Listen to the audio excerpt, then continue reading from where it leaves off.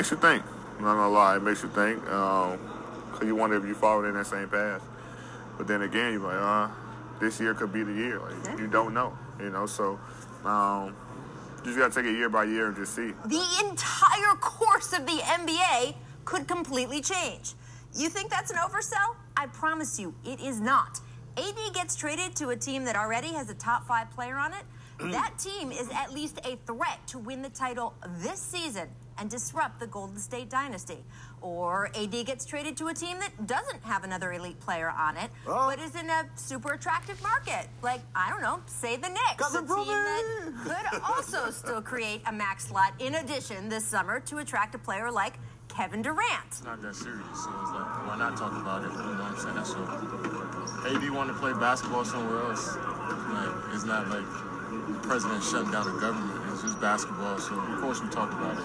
And we all, as players,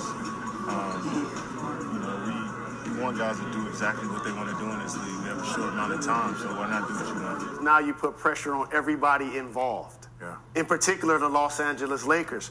If you guys really want me, y'all got between now and the trade deadline to make it happen.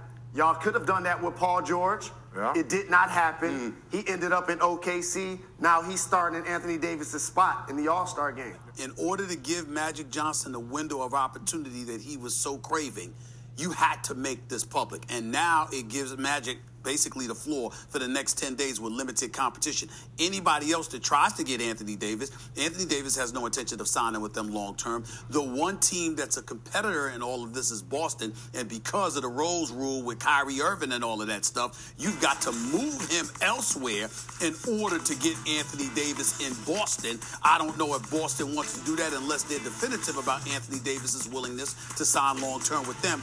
Magic Johnson is officially in the spotlight and under the gun because he has this window before the NBA trading deadline with no competition to get it done. If anybody can do it, Magic Johnson can, but the odds of him pulling this off, in my estimation, Max, are slim because I don't believe that the Pelicans are going to be cooperative. That'll be good for the Lakers.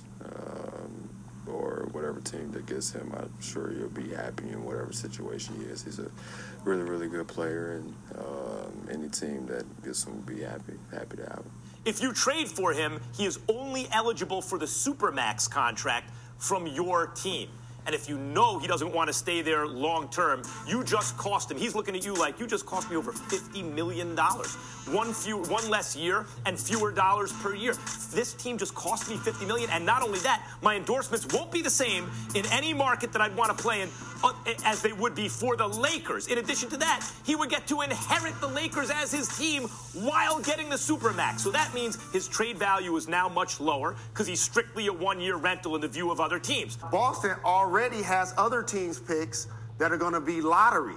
So that makes them more interesting. So if I'm New Orleans, we can't deal right now, Lakers. Yeah. Unless y'all going to give me everything I want. Give them everything. I want the 3 young players. I want Ball, Ingram, Kuzma, and give me Zubac and/or Wagner. Give me them all. I want all of them. Boston's chances really improved past the trade deadline because they have the best arsenal of draft picks, of young players.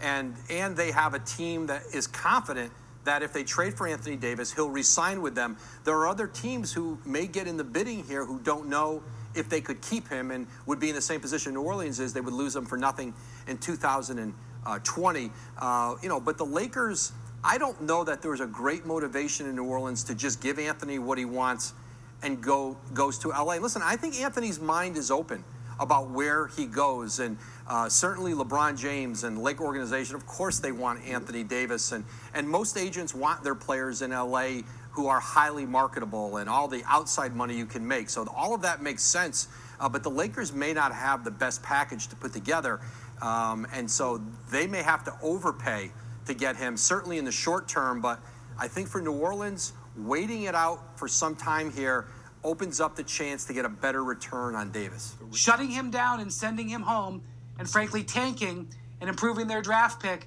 as they look to rebuild the team might be the way to go. And so this could end up with Anthony Davis not playing for anybody the rest of the regular season. We feel it could have been something special, but that's the past now, and we're both on the bigger and better things now. Anthony Davis can say where he wants to go. If he doesn't want to go to Boston, he could just hey, look, guys, I'm not going to say it publicly, but I want to go to Los Angeles, right? I won't say it publicly so you guys can get as much in return as possible. And all of the young assets or draft picks, the only person he's going there is to play with Bron, and then whatever they can kind of build around them. I got texts from a couple of agents that are already complaining, talking about how the commissioner should fine, a guy like Rich Paul and Clutch Sports, because you're talking about bullying small market teams and the letting go of talent in favor of big market teams. Now, I think it's a bit exaggerated. I don't think Rich Paul is doing anything wrong whatsoever. He's perfectly within his right. If his clients wants to go someplace to try and get them there, that's the business that they're in. The flip side to it, let's remember when LeBron decided on his own as a free agent to leave Cleveland, to go to Miami, how Dan Gilbert reacted. Let's remember how the Chris Paul trade to the Los Angeles Lakers was nullified because you had the Dan Gilberts of the world and others complaining about how small market teams have been compromised. That means he doesn't think he's good enough alone to win anything. Kareem Abdul-Jabbar never said that. Wilt Chamberlain never said that. Bob Lanier, and he didn't win one. They never said that. A lot of people didn't say that. Anthony Davis saying, I'm not good enough by myself, please help me.